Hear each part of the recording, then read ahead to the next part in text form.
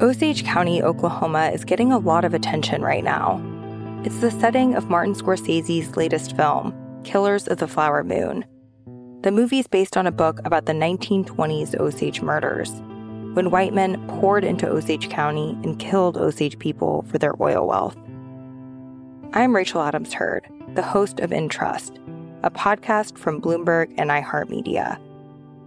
For over a year, I was reporting a different story about other ways white people got Osage land and wealth, and how a prominent ranching family in Osage County became one of the biggest landowners here. Their ranching empire was built on land that at the turn of the century was all owned by the Osage Nation. So how'd they get it? Listen to the award-winning podcast In Trust on the iHeartRadio app, Apple Podcasts, or wherever you get your podcasts.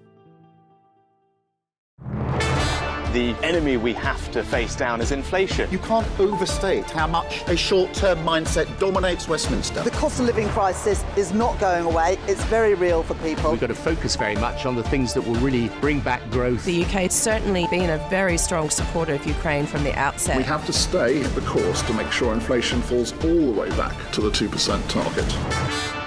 You're listening to Bloomberg UK Politics. I'm Lizzie Burden. And I'm Stephen Carroll. On today's programme, PMQs without the PM. We'll also bring you a conversation with Karen Ward, who's Chief Market Strategist at JP Morgan Asset Management, and on Jeremy Hunt's Council of Economic Advisors as well. She's got some views on where the UK economy is going for the rest of the year, as we've had an update from the OECD talking about how things could be a bit limited for the government before an election in terms of fiscal space. You know, in fiscal space, no one can hear you scream. Yeah. Well, the point is that markets now expect higher interest rates, so borrowing's more expensive. So that means that the Chancellor, according to the OECD, is likely to have no more headroom than the record low headroom that he had in March. But when Tory MPs are lining up to ask for tax cuts before the next election, it puts the Chancellor and the PM in a difficult spot. Yeah, certainly something a bit tricky. Perhaps not something that's going to come up in PMQs today. We've got the deputies on duty today, Oliver Dowden and Angela Rayner, stepping in because Rishi Sunak is in Washington, of course, where he's going to be meeting US President Joe Biden. We've got a full briefing actually on that visit in yesterday's episode of the UK Politics podcast if you want to catch up before the two leaders meet. Yeah, we've also got the B team here, haven't we? Oh, Me we're and not you. the B team. Lizzie and you, Caroline and Ewan are otherwise engaged today, but we're still here, keeping the Politics podcast propped up as we are listening in to Angela Rayner and Oliver Dowden discussing. Could be a bit of a wind in the sails, perhaps, for Angela Rayner. Yeah, the most recent polling actually suggests that Labour's on track for a landslide victory at the next election. So it sees them winning 470 seats and the Tories only getting 129. So this is data from Focal Data. It's actually a wider sample size than is usually used.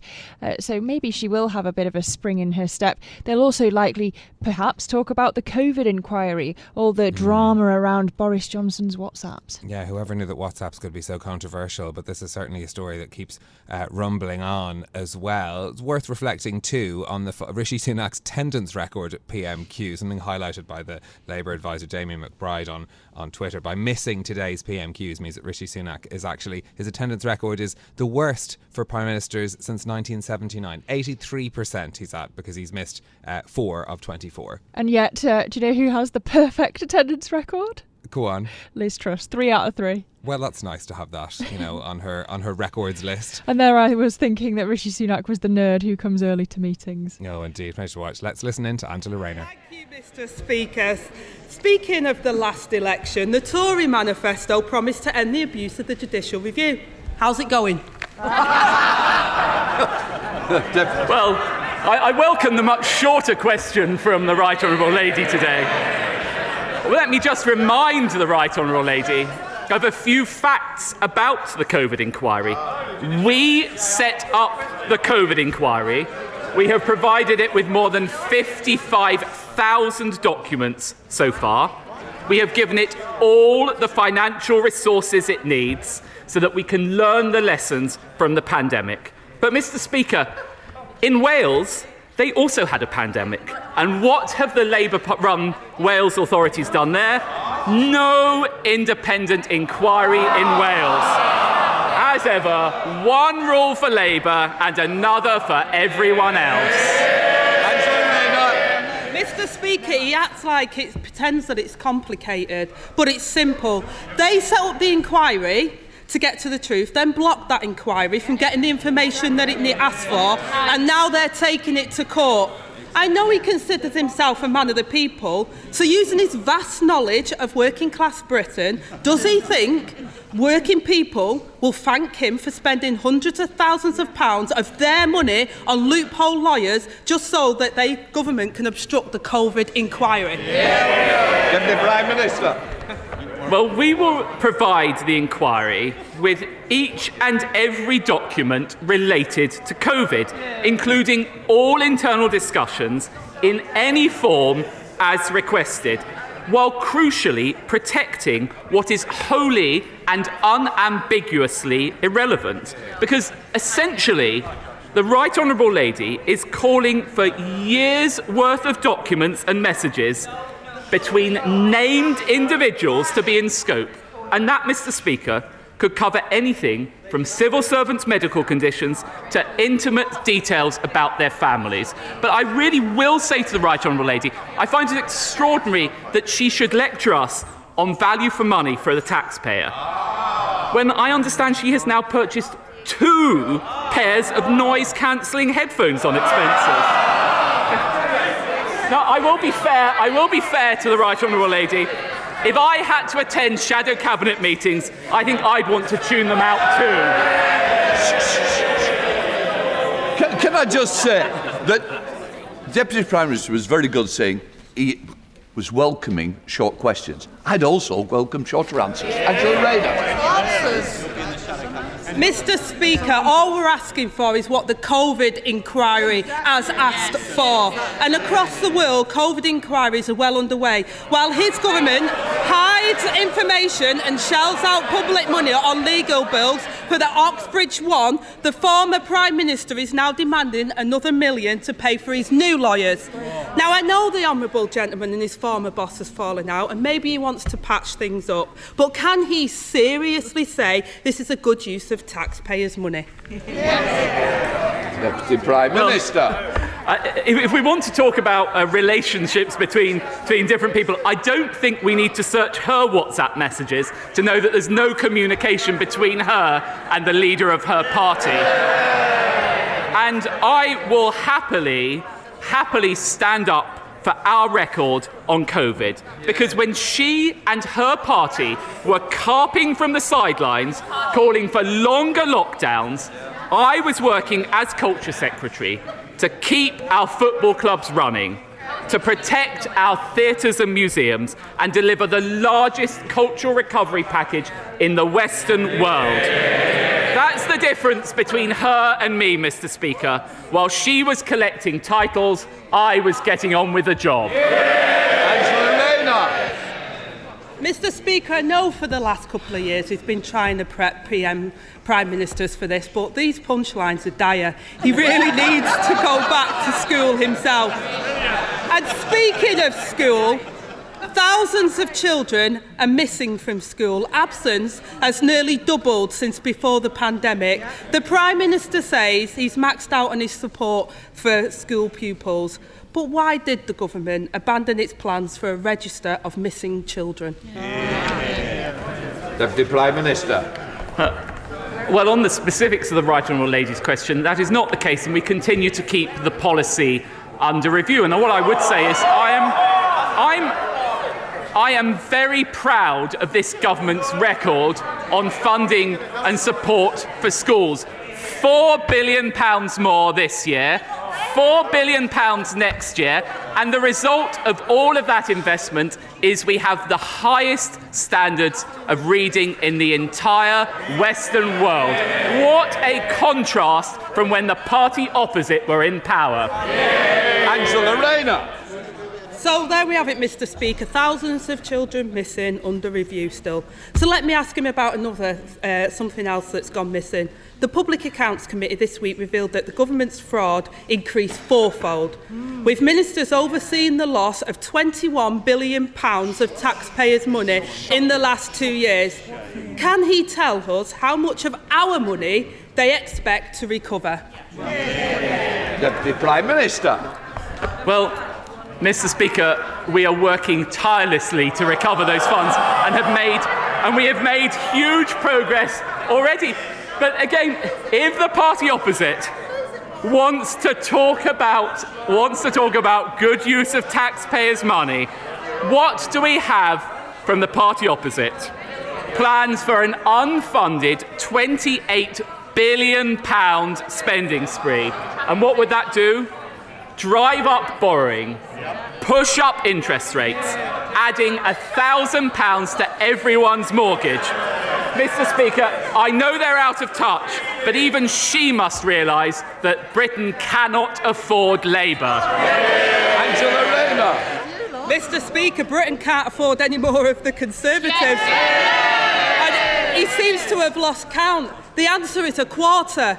Only a quarter of the billions of pounds of taxpayers' money lost to fraud is expected to be clawed back. If this government can't get the public money back, they can't be trusted with anything else. It's become a pattern of behaviour from the Conservatives.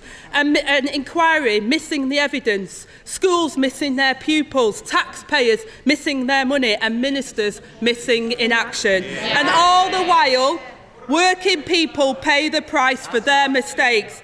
This week, the Public Accounts Committee also warned that this epic fraud and waste could happen all over again due to the ministers living in denial of the facts. If his government can't admit the truth, then how on earth can they learn the lessons? Deputy Prime Minister. Well, I would say to the Right Honourable Lady, we're actually putting more resources in throughout this year to tackle fraud and error, and we continue to make real progress with it. But again, it's quite extraordinary from the party opposite. While we are working to drive down inflation and energy bills, what's the Right Honourable Lady doing? Receiving £10,000 from Just Stop Oil backers. Oh yes! Adopting their policies, backing protesters, blocking new production, and forcing us to import more foreign oil and gas. Do you know what? For once, Mr. Speaker, I find myself in agreement with the GMB union. What did they say? It's naive, lacks intellectual rigour, and could decimate communities, just like Labour. Thank you, Mr. Speaker. The latest route update for East West Rail has recently been published, and unfortunately, the link to Aylesbury is still just a dotted line on the map. Now, I've raised the need for this vital link on several occasions in the House because it'll cut congestion on our roads, it'll stimulate the economy, and it will reduce air pollution. Each time I've been asked to work with stakeholders to reduce the cost. I'm really pleased to say we've managed to do that. There is now a much cheaper proposal on the table. So can my right honourable friend now please change that dotted line into a solid line and give my constituents the railway they do want? I know my honourable friend is an absolutely tireless campaigner for this project, and I can assure him that the Department for Transport is working with Network Rail and the East West Rail Company to consider the feasibility of lower cost railway links on the Aylesbury spur, and I know that he will continue to make that case very, very vigorously. We now come to the Deputy Leader of the SNP, Murray Black. Thank you, Mr. Speaker. When the Prime Minister took office, he said he would put economic stability and confidence at the heart of this government. Today, UK interest rates are one of the highest in the G20, and mortgage rates are rising nearly back to where they were after the former PM crashed the economy. Is it not the case that this government's biggest achievement is that they're trashing the economy just a wee bit slower than their predecessor?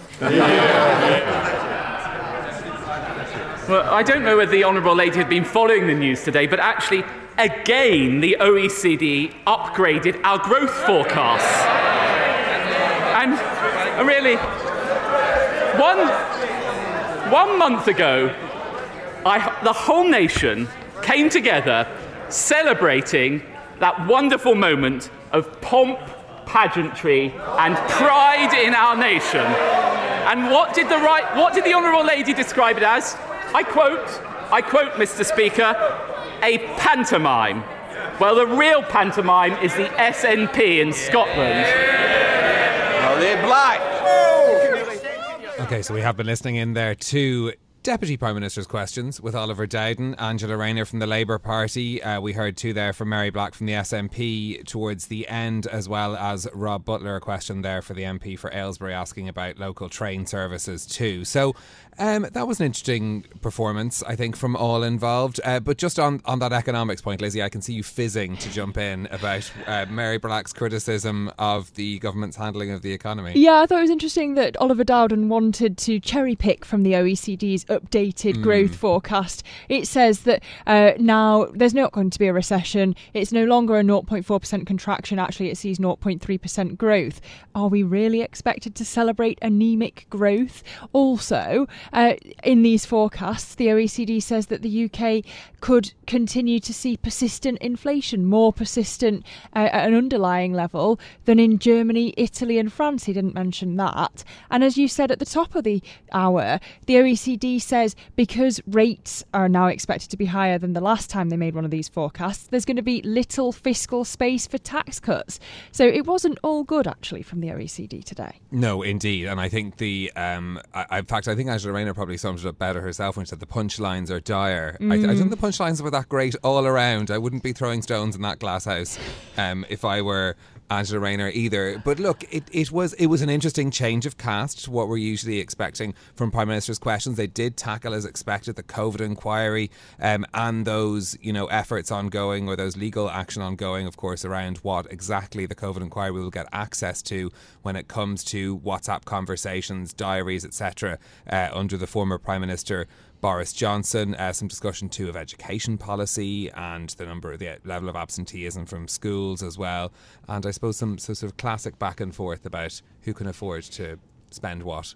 Oh, well, including can taxpayers afford to spend money on what Angela Rayner calls loophole lawyers to evade the COVID inquiry? Oliver Dowden's rebuttal really being that lots of what it's holding back are irrelevant, but there are quite a lot of lawyers out there pointing out that the government's getting to decide what is relevant, and it's doing it itself, and so perhaps you could say that makes the inquiry slightly toothless. Yeah, a word too on that report from the Parliamentary Committee earlier in the week about the fraud in government spending too, and Oliver Dowden saying that they are working to recover that money, leading to a few jeers in the opposition benches as well, as I think the question of how much they'll be able to recover from money that's been lost through fraud is still very much in question. So that's the latest from Deputy Prime Minister's questions this week, as it was. Let's turn to get more detail on that OECD report, though, and the cold water they've poured on the hopes of any pre-election tax cuts from the government.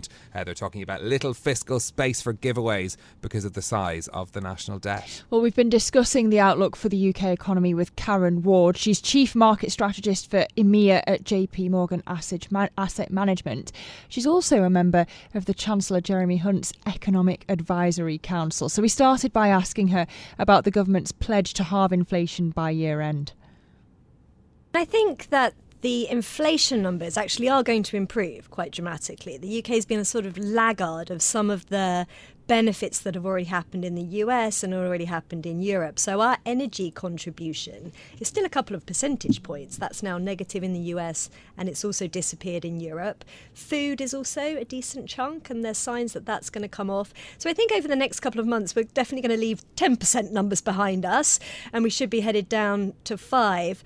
But I think that's where the positive story ends, really, because there are, I think, signs that the pandemic has done a little bit more long-term damage to the economy, particularly in our labour market. We've had a lot of individuals leave the labour market, don't seem to be coming back, whether that's the over 55s or those claiming long-term sickness as a reason for not being able to return to the labour market. And that's where persistent inflation comes from the labour market. When companies just don't have enough workers, then the workers have got more ability to drive through higher wages, and that's where the persistence in the UK comes from. So I think it's not quite so bad, but it's not good news either. Okay, and of course, part of that is the Brexit effect in terms of wages, as well as the participation rate for the labour market. So to be clear, you do think that we get that halving of inflation by the end of the year to 5%, but you think there's going to be some stickiness to it. Yes. In terms of the market's pricing in potentially 5.5% for the Bank of England, does that seem overdone, or is that the kind of level that they're going to need to get to break that persistence? I think a little bit overdone now. I mean, I've always said 5. So if we reverse back 18 months when the Bank of England was saying 3.5 will probably do it. And I was thinking, I'm not sure about that. 5 looks on the cards. But perhaps now, as we go through the next few months, that headline number does come back. And we also know what's going on in the UK is there's quite a delayed pass-through of their policy this time around, because so many more people have got themselves onto 2-year and 5-year fixed rate mortgages. So we know as we go through the next 18 months that a lot of what they've already done is going to start to have an impact. So I think that the bank, having now got to a more sensible place, or at least will be before too long, probably have a little bit more scope to be patient. So I'm sticking with a number that's still 5, maybe 5.25. Okay, interesting. There have been criticisms, though, of late for the Bank of England in terms of the Bank of England's pandemic stimulus programme having widened the gap between rich and poor. This is the criticism by the government's mobility czar, actually, that is an issue. Do you think that is a kind of fair criticism, or was it... I mean, it's in with the criticism around the Bank of England that it hasn't dealt with inflation quickly enough? I mean, I think globally the central banks, we know, and this isn't just a criticism of the pandemic, but we know their unconventional, extreme policies pushed up asset prices, didn't necessarily boost the domestic economy. So I think that's been a criticism somewhat fairly laid at all of their doorsteps for some time. But I also think it's not really their job to focus on distribution of their benefits. That's really should be what the government's focus is. And the Bank of England obviously is a really small player in the global central banking universe. So it's not obvious to me. I think the Bank of England were a little slow off the mark to recognise the scale of the inflation problem. But then how they cure inflation is to generate a recession and probably unemployment. And we know, sadly, that tends to fall on the shoulders who can least afford it. So it's not an obvious narrative to me that this is particularly, that they haven't done it, that they are widening, they're significantly widening inequality. Do you see a recession and then rate cuts in 2024? I think a recession is still likely because, sadly, as I said, they're in a tough spot. You need to generate fragility because it's only fragility that makes companies think, maybe I won't have a go at pushing up my prices, and makes workers say, maybe I'll just wait and I won't ask for that big pay rise. You need that sense of uncertainty, and they need to generate that to get rid of this inflation problem. So yes, a recession is sadly still in my forecasts for the UK because of this inflation situation.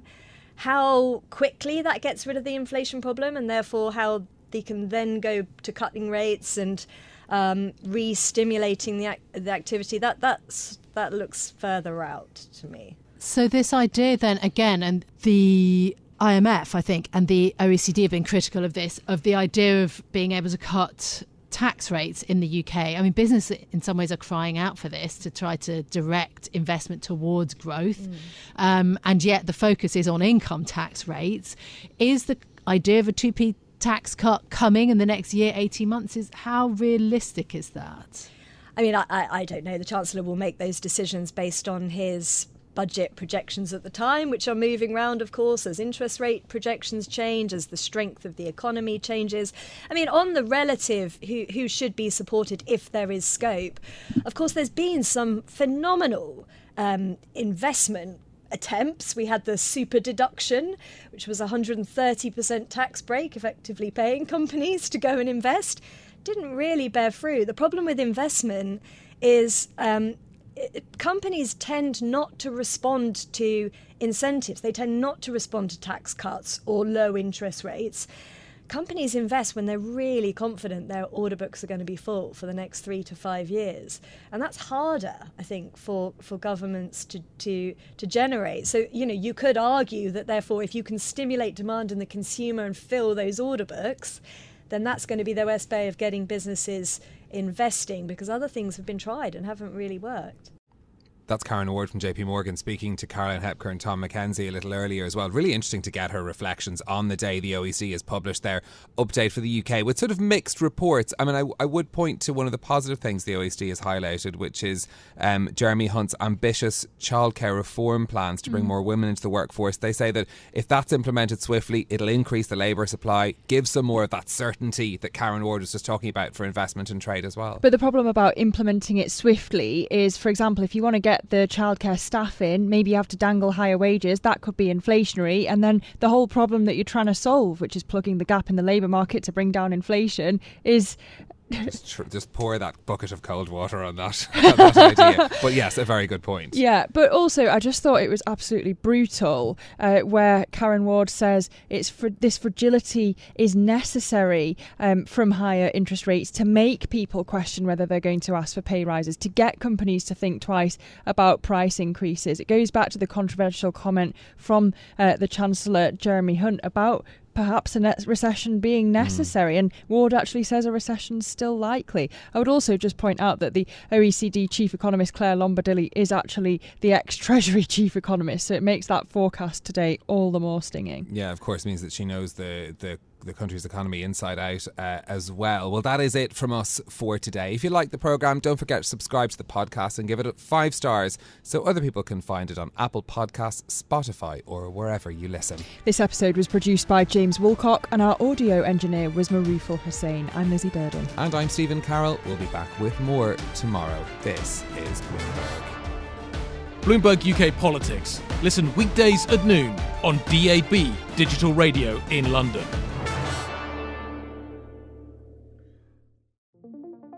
What could you do if your data was working for you and not against you?